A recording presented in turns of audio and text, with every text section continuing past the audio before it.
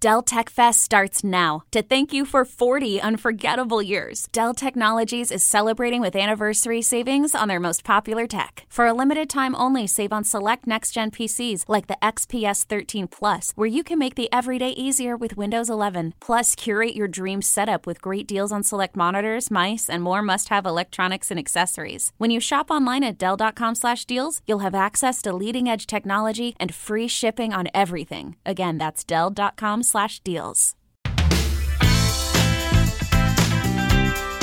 Welcome to the Jill on Money podcast. It is Sunday, November 29th, and today we are airing the second part of our interview with the actor Brian Cox. If you didn't catch yesterday's, listen to that first. He is the star of Succession, the smash HBO hit. We talked about Succession yesterday, and we're going to talk more about the show today. We recorded this interview pre-pandemic. It was also while Brian Cox was doing The Great Society, the second part of the LBJ story on Broadway. So I just wanted to mention that because it does come up. So I hope you enjoy the second part of this interview with Brian Cox. Some of my favorite scenes from this season were with you and these other iconic actors. It was fascinating to watch you with Holly Hunter. And Can you talk a little bit about working with her? Well, this is, what can you say? I mean, Holly is just fantastic. Holly and Cherry Jones. I thought Cherry Jones' scenes were unbelievable. I know. I mean, and that's the level. And Danny Houston, Mm-hmm. So we've been so lucky in getting this attracting the guy. And everybody comes on board, loves it. They love the experience. And I think they find it sad to go. I mean, and of course, knowing Jesse, he never quite lets them go. I mean, they'll come resurface. They'll come bubbling back in some way. Do you know the whole season arc? No. So do you know it episode by episode? No, I don't know diddly squat. So you mean when you started this season and he says, Shiv, you're the one? Yeah. You believe that? You act? Well, I believe that because I think that's the truth. But then Shiv blows it because of her impetuousness, because of Shiv's own dysfunction. She cannot keep her mouth shut. And so she blows it. And he really feels that she's the one. He really in that moment, he believes it. He's not really playing her. No, and everybody thinks, he's being so manipulative and being so horrible, but he's not. He's just, and that's the great thing about the show is the humanity of the show. These are human beings, and we realize how human beings do terrible things because they don't do it intentionally. They do it by more by accident than by design. Is there any moral compass? Any character who is a moral compass on this show? I think the secret moral person is Jerry. Yeah. I think she keeps her counsel. She's a survivalist. But there is something fundamental because J. Smith Cameron is just such a brilliant actress anyway, and she gives it such depth. So I think Jerry is probably has that element of a kind of, there's a compass there. There is a moral compass there. Is Logan in love with his wife?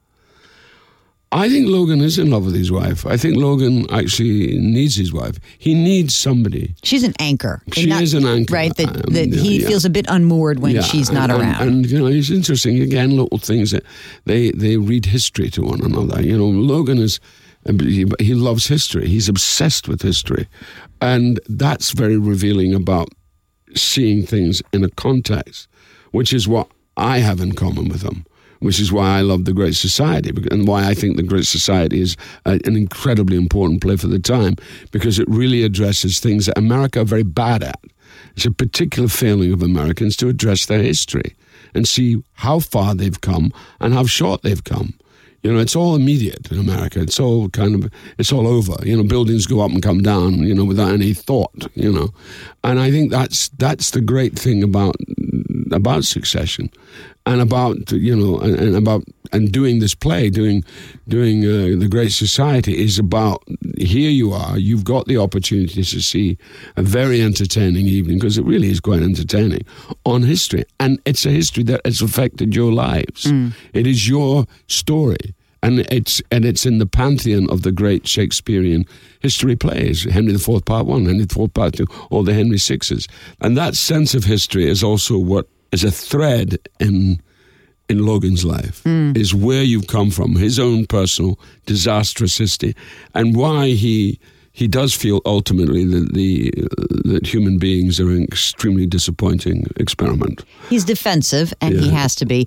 Do you think of him in a Shakespearean character? Who do you think is the Logan-esque Shakespearean? I was thinking about Lear because, of course, the children, not necessarily three. There's Lear. There's all. Lear is the obvious, the obvious thing. But there are elements of Iachimo, for example, in Cymbeline. There's a similar character. Could be, and he's much younger, but he could be a Logan character later on. I mean, he is his own entity, Logan. I mean, and that's what's so interesting about him. And also, Lear's about giving all away, and Lear wants love. What we don't know about Logan is we're not sure if he really wants love. That's a question. That's the one I'm still working with. Does he want love, or does he want just to be left alone? Well, but if you come from deprivation and you don't have love, then learning how to love, you have to have a positive, hard. Right? But then you can but the other side of that argument is just forget it. I guess. Yeah, that's depressing. Well, it's depressing, but it's a reality. It's just a reality. It's a harsh reality that you've tried it, you've done it, I've done that, I've had children, I've done all of that. Yeah. Doesn't quite work. I love my children.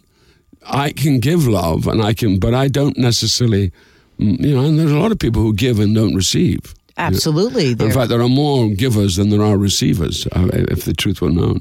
So, just to close this out, in the last episode of the second season, and Kendall's up there and he's giving his speech, was there a wry smile of maybe he does have balls after all? Oh, yeah. And there was like an almost and also, I think that there's also a lot to be said about that, Logan created that situation. He actually thought, I have to save my child in some way, and I have to make him understand a harsh reality, which he keeps obfuscating. And the Nan Pierce drug addict daughter doesn't help. Mm-hmm. That's not helpful. And that's not helpful to Kendall, not helpful at all. So he feels that Kendall needs to be able to say, it's all right to kill, because it's but it's also part of the game, you see. That's the bit we haven't talked about. Is the game. And the game is real, and the game is at each of the players. That's right. I do like that there's a little comic relief, because at some point you just sort of say... Essentially, I mean, both Tony Roche and Jesse are great comic writers, and they write from that perspective. And if you've ever... There's a great show called In the Thick of It, which is never shown here, which was about Blair's lot, the machinations of the party and government, which was fantastic and extremely funny, which both Jesse and Tony Roche were contributors to. So that was a style, and Armando Iannucci has also created that style in his work. So there's a kind of thing that's been happening with particularly when you see Death of Stalin, for example, which is so ludicrous but so true. It's funny, but it's scarily true. And some of the lines that come out, just like in Veep and in this, some of these lines, you cannot believe someone actually wrote it down on a piece of paper. Yeah.